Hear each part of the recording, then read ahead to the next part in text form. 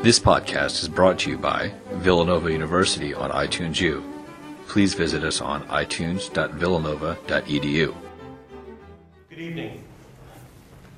As I look around the room this evening, I see a lot of faces I think who know who I am.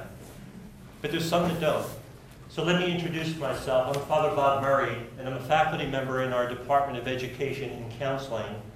And this evening I have the privilege of facilitating this panel discussion as we begin our second annual Education and Counseling Week. Let me just speak about what this week is about. Education and Counseling Week is relatively new in the life of our department. As a department, we envision this week to be an opportunity for all of us who are very committed to the disciplines of education and counseling to invite our Villanova community and even those beyond the community to a discussion on a specific topic that intersects both counseling and education. As you know, the theme this year is that of empowering youth.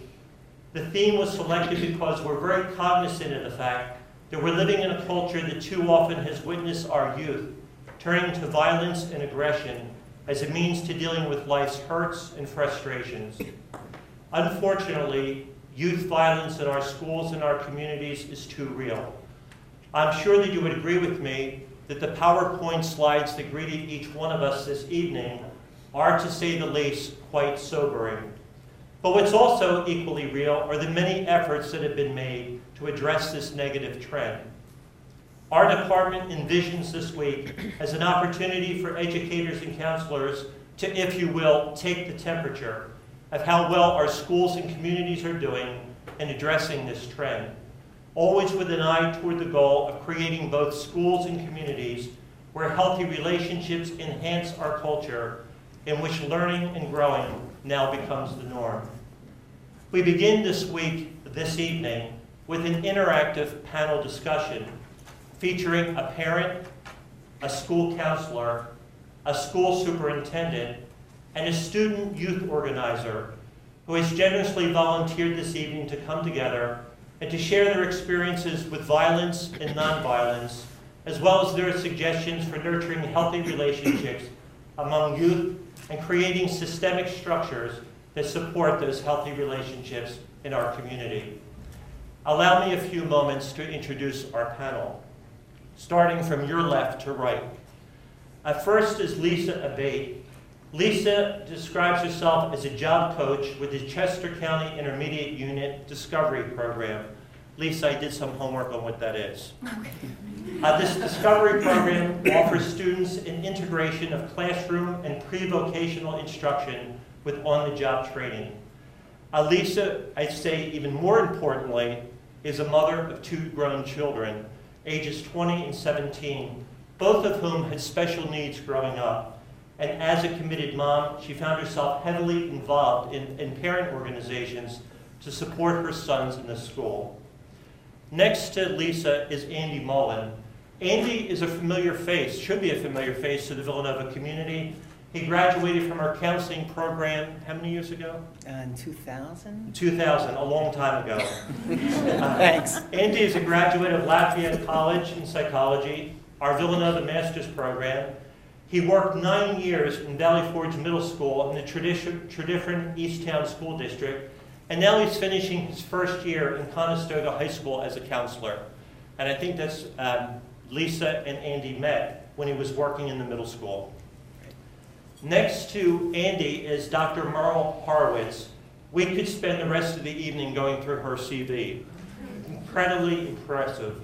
Dr. Horowitz is in her 7th year as a superintendent of the Marple Newtown School District in Delaware County. She's been an educator for 38 years and an administrator for 25 years in Delaware County school districts. This year, she is the chair of Chief School Administrators in Delaware County. Merle has been an adjunct professor at Villanova since 1995. She hasn't taught with us in a couple of years. She received her doctorate at the University of Pennsylvania, studying email harassment in educational institutions. Next to Merle is Alicia Duncan. Alicia is a student representative of the Philadelphia Student Union. The Philadelphia Student Union is an organization that exists to really empower young people to demand a high-quality education in our Philadelphia school system. They are a youth-led organization, and they make positive changes in the short term by learning how to organize and to empower one another. They also work toward becoming lifelong learners and leaders in the community. And so we welcome you, Alicia. Thank you. Why don't we begin by welcoming all of our panel.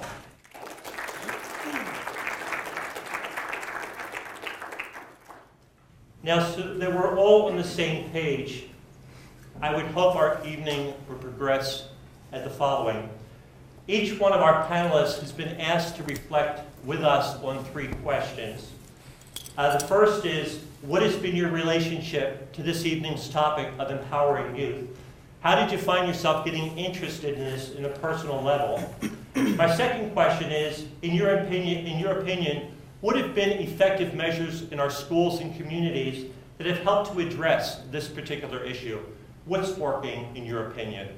And third, since we're speaking to future counselors and teachers, what would you recommend to teachers and counselors for empowering our youth and for addressing violence and bullying in our society?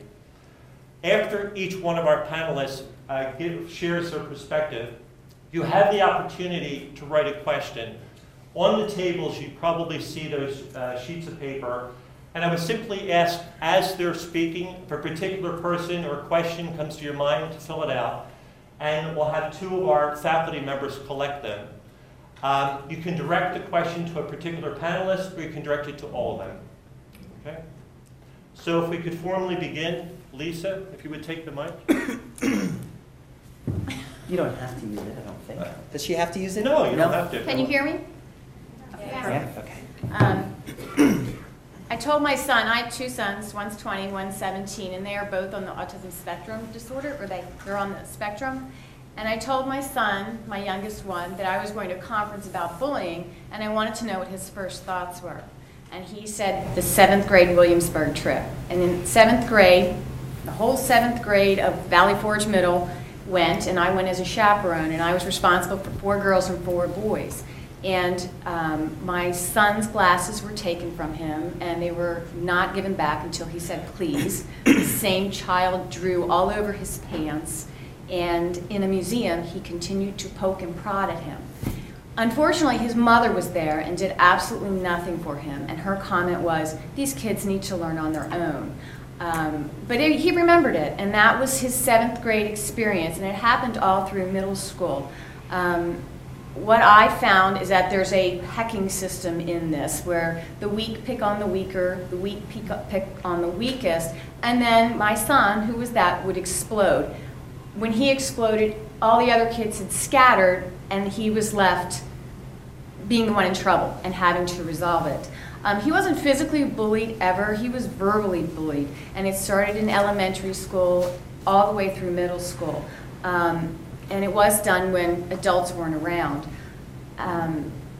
He would end up in the principal's office or the resource room trying to de-escalate and talk through it. He was very smart and able to understand what occurred and how to resolve it. And luckily, he had really good principals and guidance counselors throughout those times. During that time, what I found as adults, we needed to validate how kids felt, what occurred, and walk them through what happened and why it happened. There was a lot of pent-up anger, and there still is, and I continue to have to walk him through it and make him understand that what happened to him wasn't right, but we need to let go and move on. And once that feeling is validated, he felt like he had someone to listen to, or that listened to him and went to, and he felt better about himself and was able to move on. There were issues in elementary school where other kids would follow him around, and the principal would try to help, and she would call a parent and ask this parent to please come in and talk about her son because her son was following other students. And the parent said to her, or said to me, she was a neighbor 2 doors down, there was nothing wrong with my son before your son came to the school. I'm not going to do anything about it. What I have found in this for years is that the parents don't support what the school does as much as the school does. It's not as effective. It needs to be a team effort, Everybody needs to understand what the school's doing. Parents need to follow through what you guys are trying to accomplish, and it's much more effective. With the kids, and I did this at home, if they know how to self-advocate, if they know they can go to their resource room or their guidance counselor and they can talk it out, it does a world of good. They know someone is there to listen.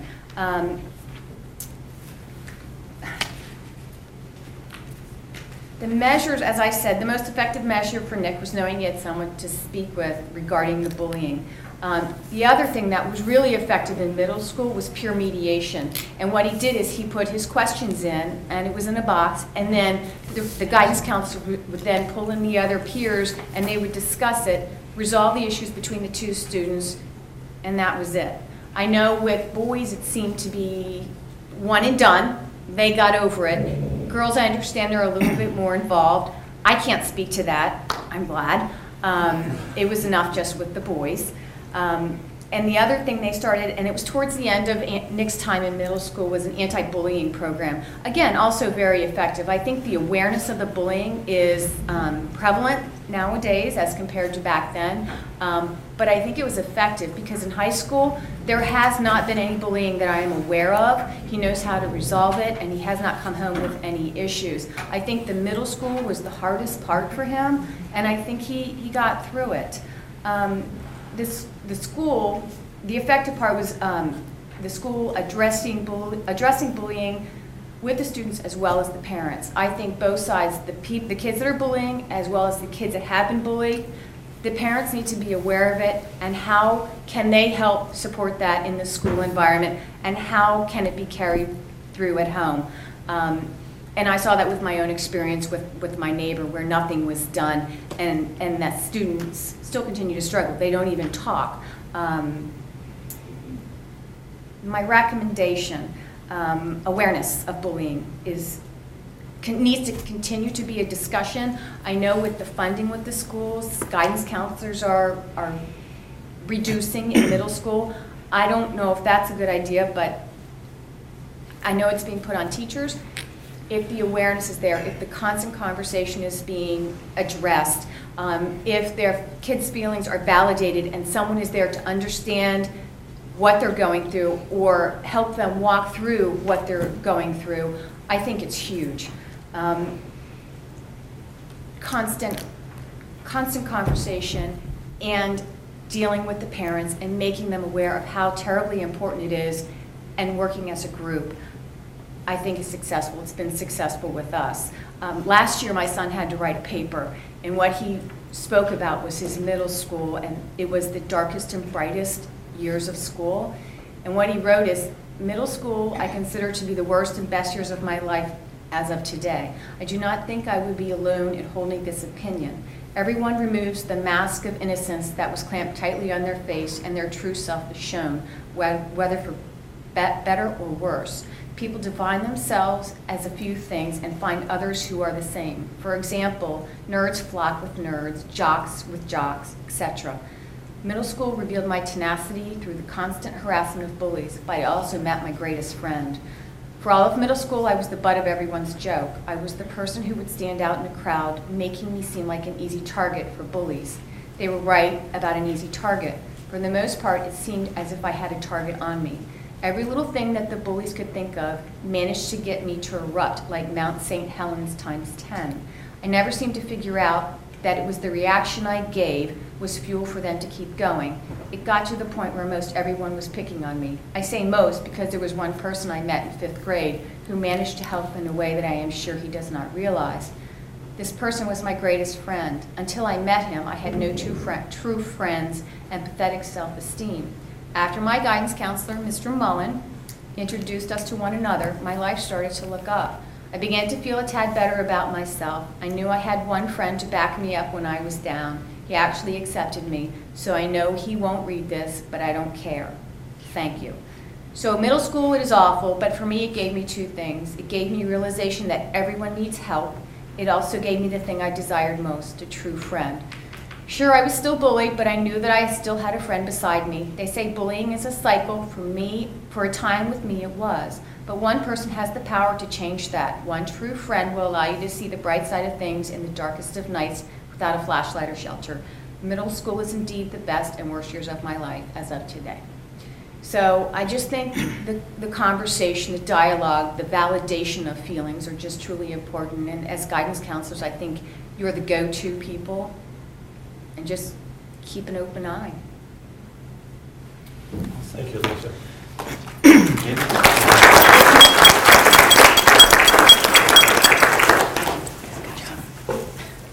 Go ahead. Cool. It's great to be here tonight. I hope you can all hear me without the microphone. I have high blood pressure, so if my face turns red, someone just tell me, okay? That's a joke. It's already red. Sorry. Okay, so sorry about that. Sorry. Okay, so Father Murray said, empowering youth, and that got me thinking, like, okay, what does that actually mean? And how does that relate to me as a guidance counselor? So empowering youth, as I'm defining it on my own without any research or anything, is just a sense of control over their environment, a sense of being that they can affect their future, that they're not just floating out there and don't have any say in it. So that's what empowering youth is. And connected to that is, I think, the necessity for a couple components. One of them is they have to have some level of confidence in order to feel empowered. And if you have a sense of confidence, then I think the next logical step would be a healthy self-esteem. So this all wraps into the whole bullying thing because, obviously, maybe not, if you have confidence and you have self-esteem, I think A, you're probably less inclined to bully someone because you just don't need that.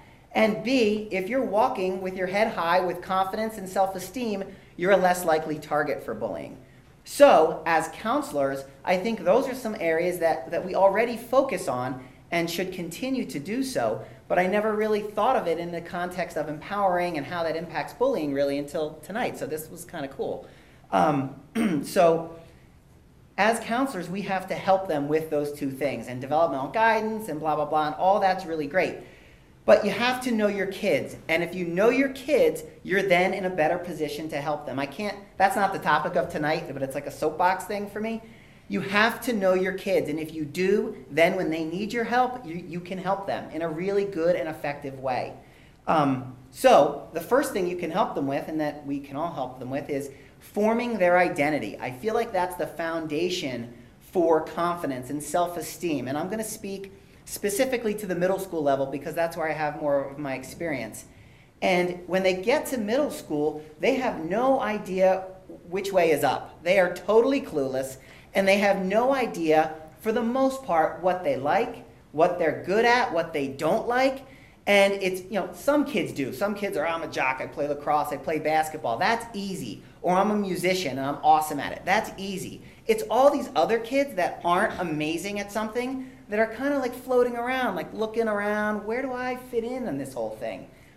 And as counselors, what we need to do is, like I said, A, look at that kid, get to know that kid and build a rapport with them and figure out, all right, what can I help this kid with? What might he be good at, or what might he have an interest in?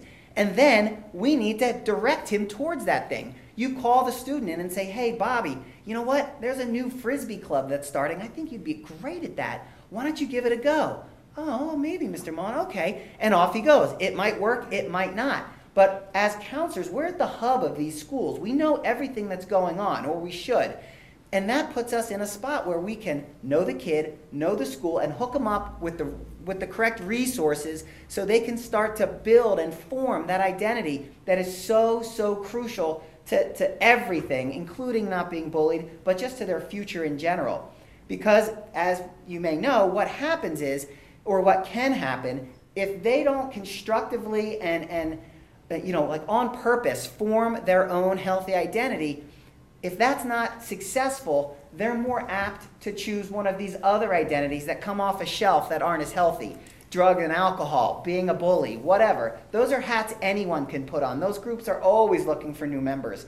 And so we need to prevent that from happening by helping them with this identity. And that's really one of the coolest parts about being a middle school counselor is you've got a blank slate and all these cool resources at your disposal to connect with these students. And so I think that's one of the most important things to do. One story sticks out in my mind, and that is there was this girl, I think she was a 6th grader at the time, and the girl dynamics in middle school are outrageous, or can be, over the top. And so she was all fine one day, and the next day all the girls decided to hate her, and she was, this, that, and the other thing. And this girl was left out in left field without a friend in the world. And like Lisa and Nick's essay indicate, if you don't have a friend in middle school, you are in a horrible spot, and you are not feeling good, and life is not pleasant. And so what this girl did, we were talking and trying to troubleshoot, well, what we can do. And she said, I've always wanted to raise money for this cause, and I don't remember what it was. I think it was some form of cancer. It doesn't really matter. And she goes, I'd like to sell lemonade at the games. I was like, Jennifer, awesome. That's a great idea. Let's do that. So as counselors, we're in a spot, again, where we can get approval for it, get the lemonade stand, make this a reality so this kid can sink her teeth into a really productive situation or opportunity. And then the other kids are looking at her like, wow, I kind of was a jerk to her, and she doesn't seem to care, and she's doing something really cool that I wish I had done, and all of a sudden, she's on top again, and life is good. And it's these little opportunities, these teaching moments, or counseling moments, I guess we could call them, that present themselves that it's really, really neat when you can catch it and do something about it.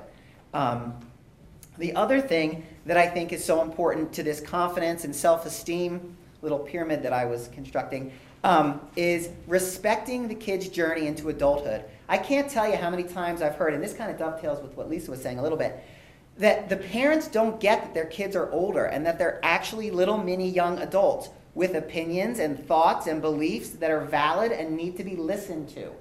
So parents, and Lisa did a great job and always has of this, need to listen to their kids and realize that developmentally and cognitively they're changing and growing, and they need to respect that and send a message to their kid that, yes, I get it.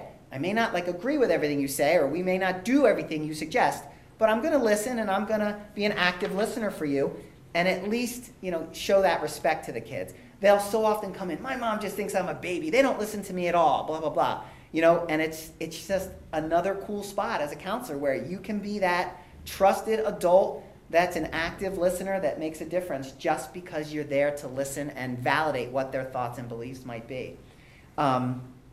So the next thing that I think is part of this important essential pyramid is empathy, is building their level of empathy. And that is so critical, especially at middle school, because they have absolutely none. That's why they can be so mean to each other and not even care about it, or seem not to care, or not get it. They can do the worst things to kids, and they're just like, what? I didn't know that was going to be so bad. And it's really funny. But that was my Valley girl. Well, never mind. Okay, so they neglect to think about the consequences of their actions. So when something happens that is totally inappropriate, totally a case of bullying, the counselor can be there to help put a different lens for that student and say, listen, when you called them that, this is how they felt, and this is what your actions did. And it's really an eye-opening thing, as obvious as it may be. When you called her fat and ugly, you hurt her feelings. They seriously sometimes don't know that, And so I think that's where we can play a role in this building of empathy. But something else that I think is critical is through community service. It's in middle school, kids can think that their life is horrible and no one else has it as tough as them, and they're sitting in middle school in Wayne, Pennsylvania, my life is horrible, everything is terrible. And then, you can do some community service. As a counselor, you can be in a position to spearhead one of these projects where you bring students with learning disabilities in and let our students work with them. It's like an eye-opener, reality check. Some other things we did was we did Philly Cares, where we would bring kids from our school into the city, and they would work at a school and clean it up and see what it's like. And it's just empathy, it's eye-opening, it's the world doesn't revolve around you type of thing. And I'm talking about this again because with that empathy, I think you'd see a reduction in bullying behaviors. And if you're a victim of bullying and you have this empathy, you might be in a position to be a little more resilient and say, you know what? Yeah, that kid was really mean to me, but I kind of get why they were so mean to me. Maybe their parents are divorced, or maybe something's going on, so I'm not going to let it bother me so much. So that's the whole empathy and nurturing component. I hope I'm not saying too much stuff. The positive communication skills. This is an obvious one that we would be doing anyway, but I do think it ties into confidence, and I do think it ties into self-esteem. Students typically, until they're older, don't know really how to effectively communicate. They'll come in and talk to you and say, my mom is such a jerk, blah, blah, blah. She won't even let me go out past 10 at the mall with my friends. Like a 5th grader, you know? And to teach them communication skills would be essential. Well, you know, Susie, perhaps you could explain to your mom why you feel it's appropriate to go in or to stay out that late, and maybe you should be aware of your tone and the fact that you're rolling your eyes at your mom. Maybe she doesn't think that's as cool as you do. You know, things like that.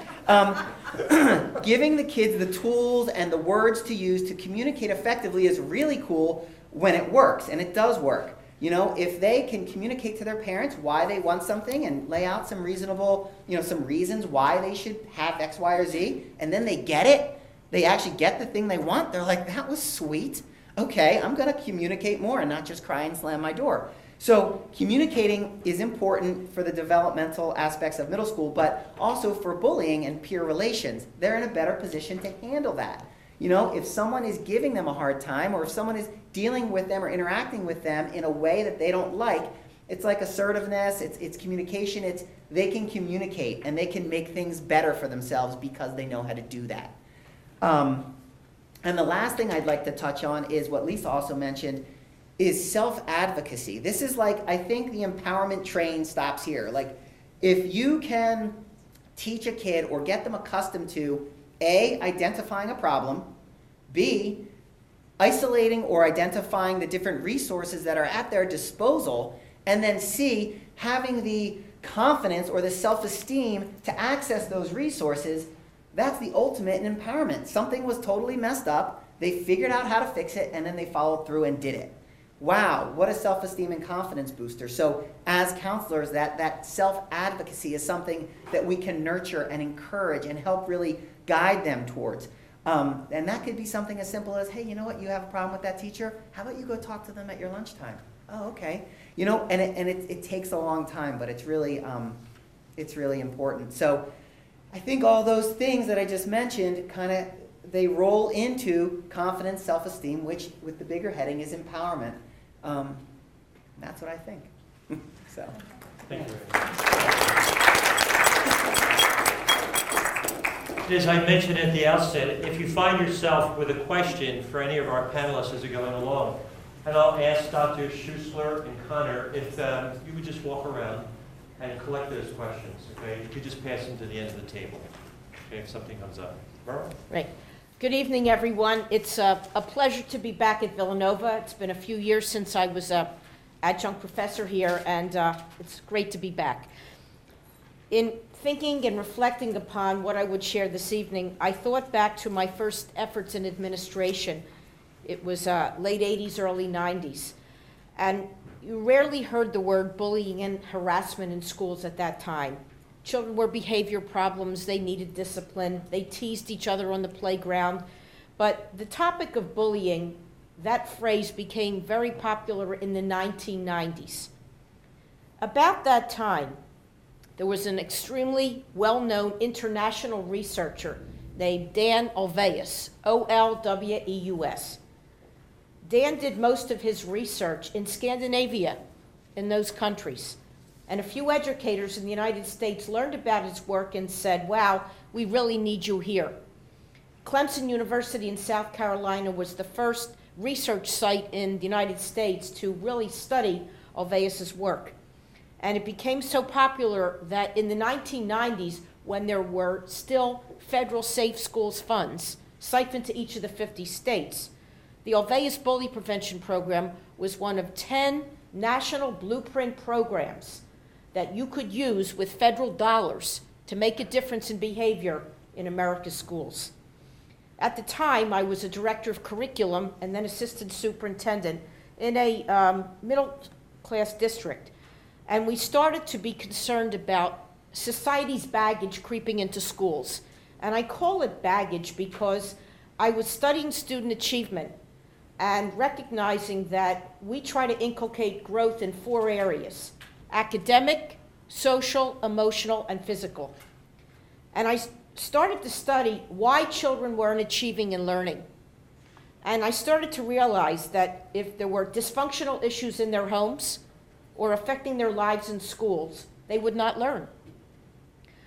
And that's when we started to talk about bully prevention in the 90s. And I got some grants through the Office of Safe Schools to begin to implement the Ulvaeus Bully Prevention Program in my first district. And I did this at elementary schools, and I did this at the middle schools. And some of the wonderful tenets of this program are as follows. It's a school-wide effort, and Lisa shared some of the poignant stories of how children are impacted. And if it's not a school-wide effort, it will not be successful. And by school-wide effort, every single employee, from the principal to the custodian, has to be aware of why we have to prevent bullying and harassment in our schools. When you implement a program like this with fidelity, so it's successful, there's an individual component, there's a classroom component, and a school-wide component. Individual revolves around all the employees in a school. You do an actual anonymous survey when you implement this program. It's anonymous because kids are often reluctant to rat on others.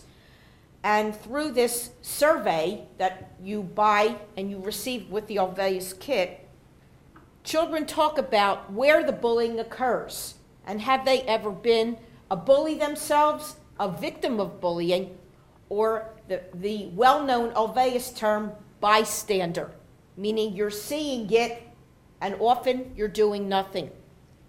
And what we learned back then in the 90s are the places that this occurs. Starting from the moment you're at your bus stop in the morning and you get on the bus, there's no teachers there. The driver has his or her hands on the wheel. They're looking ahead to get you to school safely. But bullying can occur on the bus. In school, it's in places where there's not necessarily teacher supervision every moment. It happens in hallways. It happens in restrooms. It happens in the cafeteria. It happens in gymnasium locker rooms for physical education classes. And so everyone that works in that school needs to be empowered and aware of how to help children. And that children need an adult that they can go to and relate to.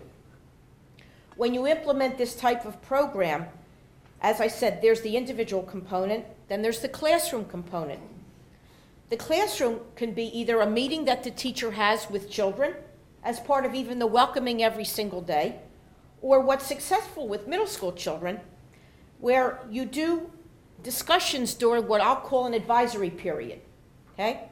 And in this advisory period, you're trying to empower youth by having them speak up and tell kids that are bullying others, stop it. This isn't right. Leave him alone. And if a kid's books are pushed out of his hand when he's walking down a hallway at a middle school, stop, yell at the person doing the bullying, and pick the child's books up and hand them to that child and make him feel better about himself or herself. When I left my first district, we had successful bully prevention programs in just about all of our elementary schools and our 2 middle schools. I then went to another district as assistant superintendent, slightly more affluent district, between middle class and upper middle class, and they did not have any prevention programs there. And I was able to get some legislative grants to implement it in the 4 elementary schools in that district and in the middle school. And I'll never forget how empowering it was to see when there were school-wide assemblies, when kids were empowered to raise their hand and say, yes, I have been bullied, or I have bullied, or I have been a bystander of bullying. And that's the most powerful thing, when kids realize that the role of the bystander can stop bullying in that school environment. So in that district, my most powerful implementation was at the middle school level. And just about that time, I decided, okay, I had raised my children. I would go back to get my dissertation. completed.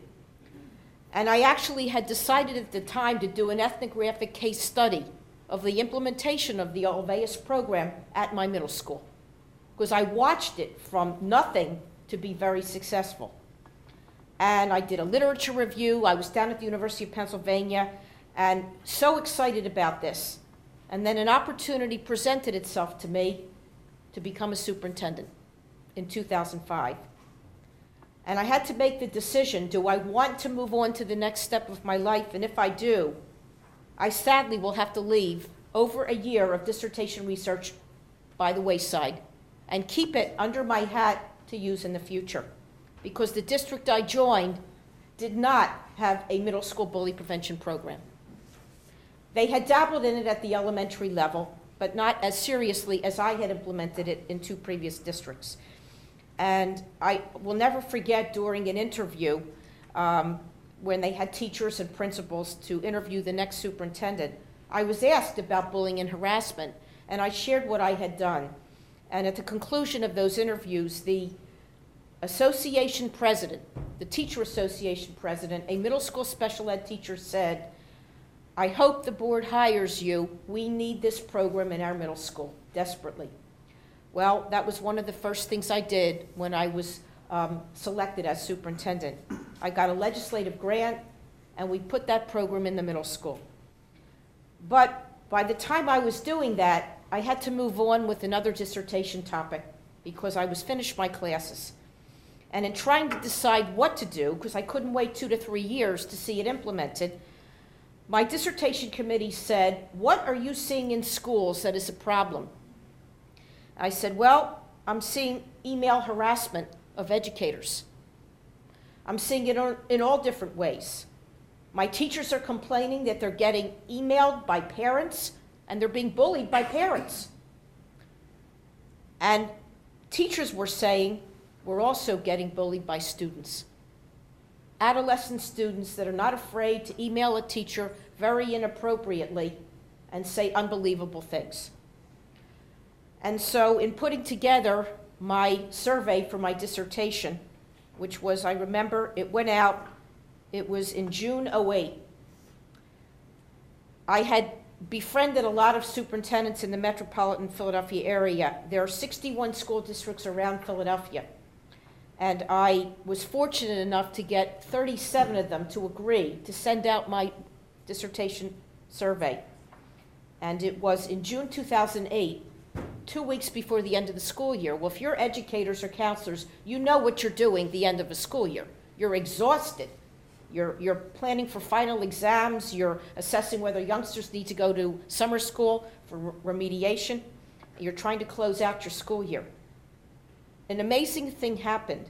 In 2 weeks, I received responses from 1,831 educators across the Delaware Valley. It was that powerful, from 37 school districts and 3 intermediate units. It was a real problem in this area. And not only did I ascertain that there was bullying going on of teachers by parents, there was bullying going on by students, and there was colleague-on-colleague bullying, something I would have never believed would have happened. Teachers or counselors bullying each other and saying very inappropriate things due to the anonymity of email. You could hide behind it, something you would never say in public. And so I decided that I would run with that work, and I needed to do something with it. And I remember when I finally finished and got my doctorate in the summer of 2009, this was my address to my entire professional staff and all the employees in the district about what I learned and what we had to do about that.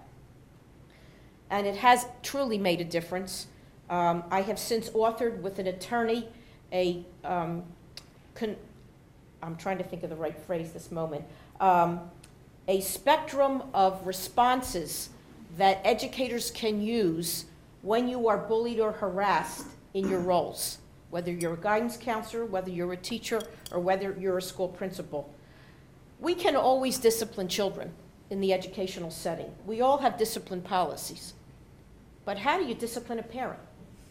You can't, okay? certain school districts, like theirs, has a code of civility. It's great to have, but you can't discipline a parent with that.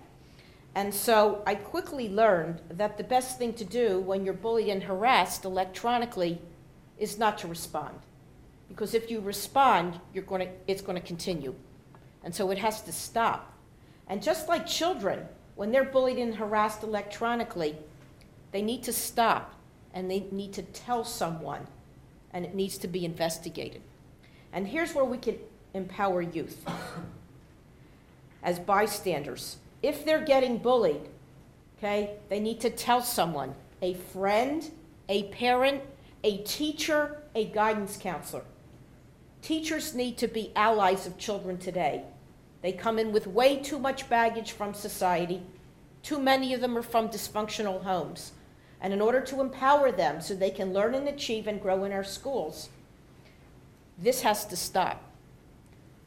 This past school year, I took a big risk and asked my school board if we could implement an electronic devices policy. You might call it a mobile or cell phone policy. We had so many children that were using cell phones in schools illegally. It's supposed to be in their locker or their backpack. Where was it? In their pockets, in their purses, okay? That we were disciplining more kids for cell phone usage in schools and wasting too much instructional time writing referrals to the assistant principal about it. And so last summer with my high school administration and middle school administration, we decided it was time. And we worked with an internet attorney to craft an electronic devices policy. And it was board approved this past fall, and I'm delighted to tell you it's made an enormous difference in our high school community. We have safe places where they can use mobile devices, whether they have a cell phone, whether they have an Android, whether they have an iPad in school. Places like study halls, the cafeteria, the library, and only in classrooms when teachers permit it for instructional purposes. So when you enter every classroom at our high school, there's a sign. There's a picture of a cell phone. If it's there, it means the teacher will encourage use electronically to engage children in learning. And if there's a line through it, it means you better put it away. Turn it off, keep it on vibrate, keep it away. I think I can count on my hand the number of suspensions, and here we are, almost at spring break next week. Count on my hand the number of suspensions for cell phone violations this year. They know, because they had to sign an agreement with their parents that if they do anything inappropriate with that device, their privilege will be taken away for the rest of the school year. And what it has done is help to eliminate what we all now know is cyberbullying, which is an enormous dilemma for us in schools. It often happens outside, at home at night or after school, texting, and the very latest version, sexting, where mostly adolescents take inappropriate photographs of themselves or their friends and send it out virally to their entire listserv on their phone, okay? And these are the types of things that are happening. But to prevent it from impacting children's learning in school and empowering our youth, we now have this policy. And I'm proud to say it's working. And we have less instances of discipline in schools. And we have more kids saying to guidance counselors, behavior specialists, and teachers, I was bullied by X. My favorite story, and then I'll stop and we can move on to our next speaker. We had a young lady be bullied and harassed on Facebook this past fall, at home, at night. She and the boyfriend broke up, 16, 17 years old, and the boy said extremely ugly things about her on Facebook. And it was morphed and viral throughout the entire high school community. And she didn't know about it. And her friends told her walking to school, and she was hysterical. She could not learn in school that day. And her friends went to the guidance counselors and told them, and they went to our high school principal, and this young girl was walking down the hall, being called unbelievable names, such as whore, slut, etc. And she could not learn, and so the young men involved were called to the principal's office, and right in the office had to remove the Facebook postings about this young lady. And they were disciplined for that behavior, even the ones calling her names in school. You'll hear about a lot of lawsuits, a lot of litigation, even up to the Third Circuit Federal Court, which is 3 states around Pennsylvania, about First Amendment rights for students. If you can prove that the behavior caused by cyberbullying impacts the learning in the school environment, you can discipline. Okay? If you can't prove it, it won't fly. And the 2 major Third Circuit cases that were against school districts, it's when students said things about their principals. One had Hitler's face morphed on the principal's face because he was a tyrant. And the second was very inappropriate, profane sexual comments about the principal. Both of those cases were overturned by the Third Circuit because they claimed students' learning was not impacted. It was just the principal. And so this is really huge today. Cyberbullying issues are First Amendment issues. And if you're not sure how to handle them, please, please speak to your administrators. And with that, I will stop because I could go on forever. It's all yours.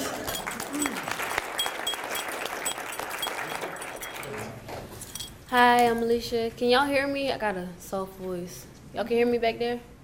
No? Oh, keep it. There you go. Sure. Can you hear me now? Okay. As I said before, hi, I'm Alicia, and I'm honored to be here. And for one, it's really important to me, and it means a lot to me for me to be here because I'm a student in the school district. So it's like just me having this time to say what I have to say means a lot, especially for youth, because as though we hear all the time as though, okay, your voice don't mean nothing, or you're just a child. That how can I say it? That line gets old. Like, have y'all heard that before? Multiple times, right? How did y'all feel about it? Y'all felt like you was just like, oh, really? Like, I am human, right or wrong?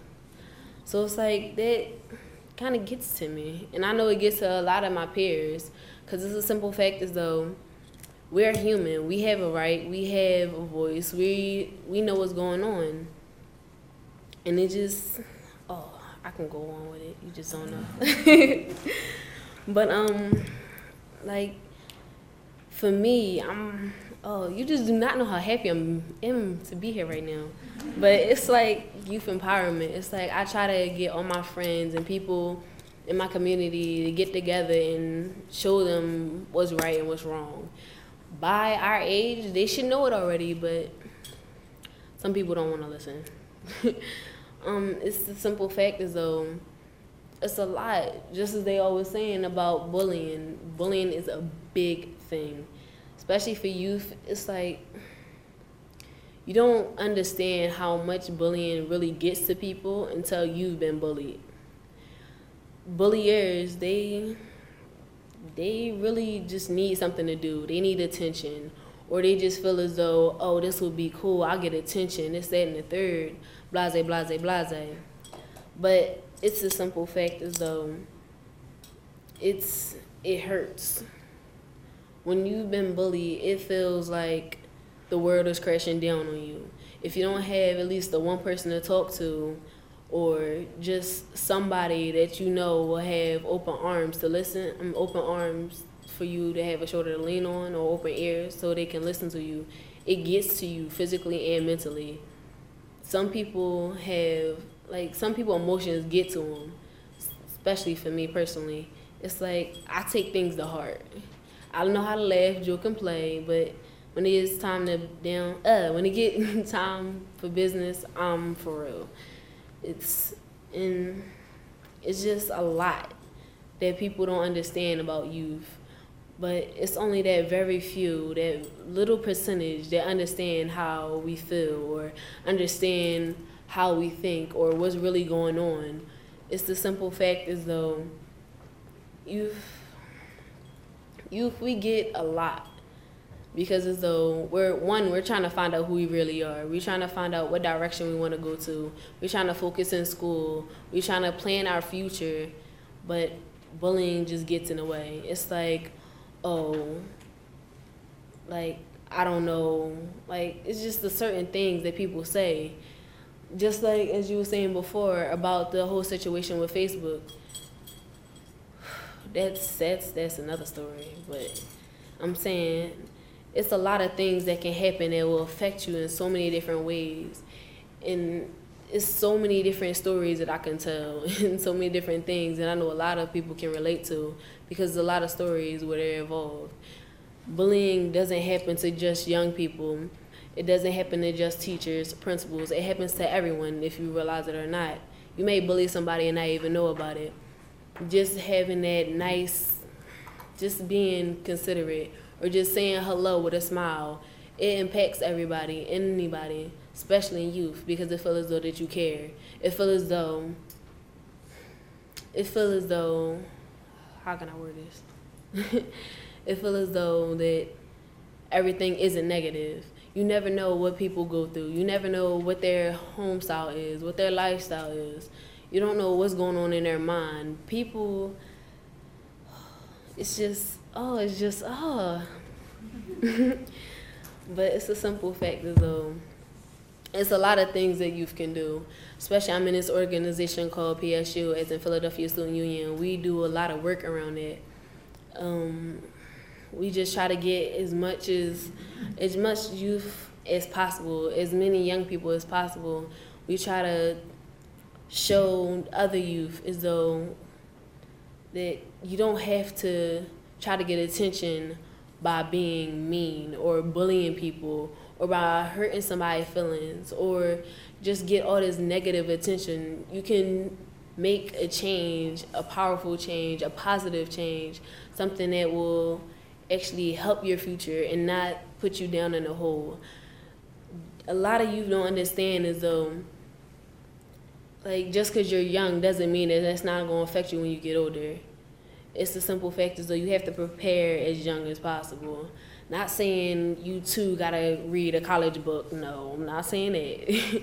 It's the simple fact is though you have to understand, basically the main thing is you have to understand right from wrong. You have to understand as though, how can I say this? Oh, I'm bad with words. Basically, you have to understand as though you can do something positive instead of bullying people. Because some people, it drives them to the edge. One, suicidal. That drives people very to the edge just by bullying. Making people just snap out. It shows the worst of you. So it's like I try to do as much as possible. I try to get along with everybody. I try to influence everybody to get along. I don't like problems. I don't like fights. I don't like bullying. It's not worth it because it's not going to get nobody nowhere. It's not going to get you a better future. It's not going to get you a job. It's not going to pay your bills. You need to do something productive. We need to do something that's actually going to help us, not put us down, not just say, oh, hey, look, I'm over here. Oh, hey, look, I'm doing this in a negative way. I understand people want attention, but you can do it in multiple different ways. You shouldn't have to do it negatively. You can do it by community service. You can do it by just focusing in school, having that relationship with your teacher.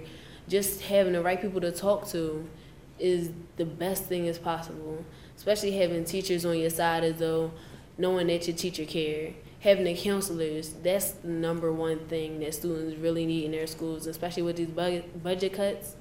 We're not having what we really need. We're not having the resources that we need, like SSC, Student Success Centers. There are places where students can be, or after school programs is where students can be instead of out on the street getting in trouble. The more free time students really have is the more time just to get in trouble. So it's like, it's a lot of issues, it's a lot of problems, it's a lot of things that go on, especially a lot behind the scenes, especially when you don't have the staff there or the people there to actually want to listen to you or actually listen to the story behind the scenes, just judging it by its book. Just say as though if it's a fight. You never know why the fight happened, or somebody flipping out. You never know why they flipping out.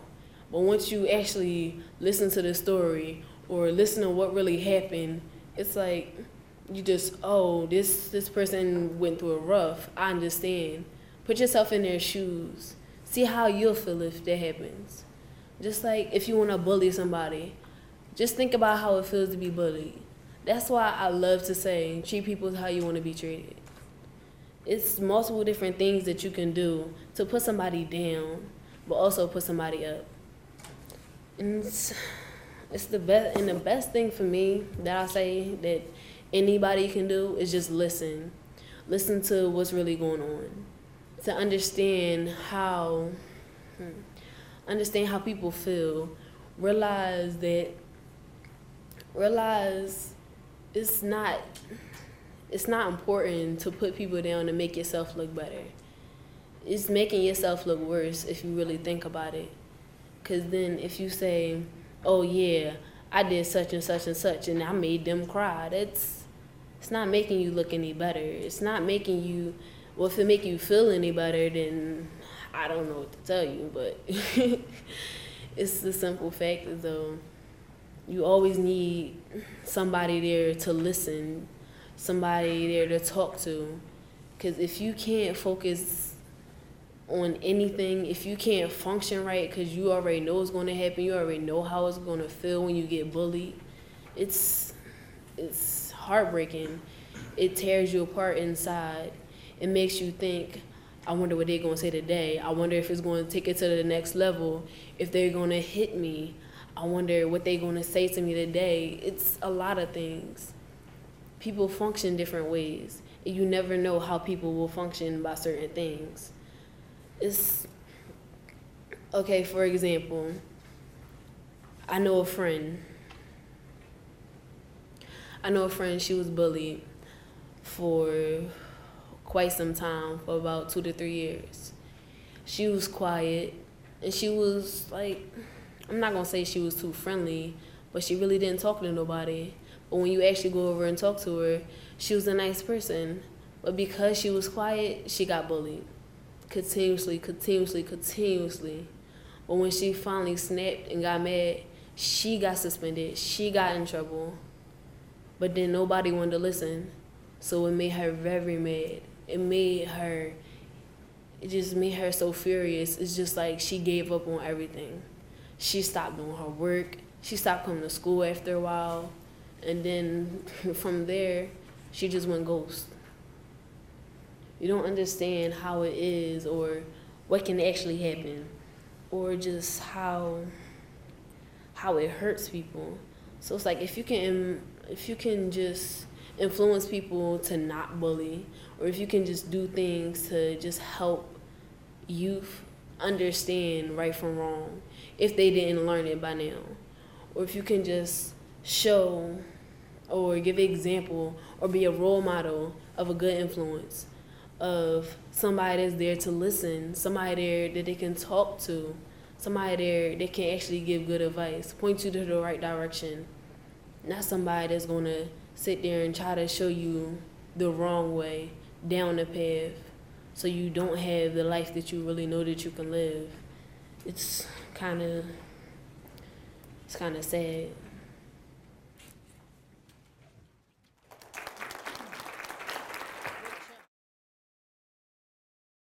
This podcast is brought to you by Villanova University on iTunes U.